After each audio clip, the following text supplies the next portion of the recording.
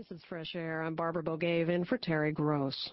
Violence continues in Iraq. Yesterday in the city of Fallujah, American soldiers shot and killed at least 2 Iraqis who were protesting the deaths of 15 anti-American demonstrators killed by soldiers on Monday. Dr. Morton Rostrup just returned from Baghdad, where he's been working as the medical coordinator for Doctors Without Borders since the end of March. We've invited him to talk about conditions in the hospitals during the war and now. Dr. Rostrup is the international president of Doctors Without Borders. He's a specialist in internal and intensive care medicine.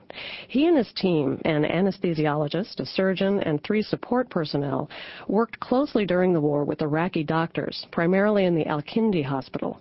The team temporarily suspended their assistance on April 2nd when 2 members were taken into custody by Iraqi security police. I asked Rostrup how the medical system is functioning now in Baghdad. None of the big hospitals in Baghdad are up running, and there is still a very shortage of medical capacity to take care of the patients. So we did see a kind of partial collapse of the health system in Baghdad after the war ended in Baghdad on the 9th of April, and it seems to take quite a long time to get things in order. And what is specifically needed is organization and administration of the hospitals. They really need leadership.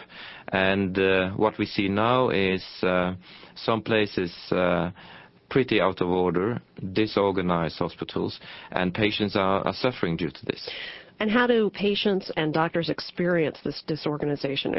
Are they lacking water and electricity, or is it not a matter of infrastructure, rather who's responsible for what? Electricity is a problem in some of the hospitals, still after 3 weeks. The early phase, we saw, of course, looting of the hospitals, lack of protection of hospitals, and general insecurity in Baghdad that led to that staff did not return back to the hospitals.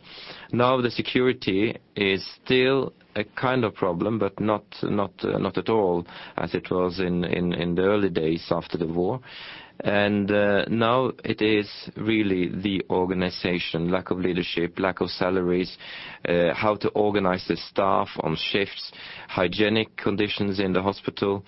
And in such a situation, it is not very tempting for patients to come to the hospitals because sometimes they don't even know which hospital is really working. And when they get there, it is pretty disorganized who is having responsibility.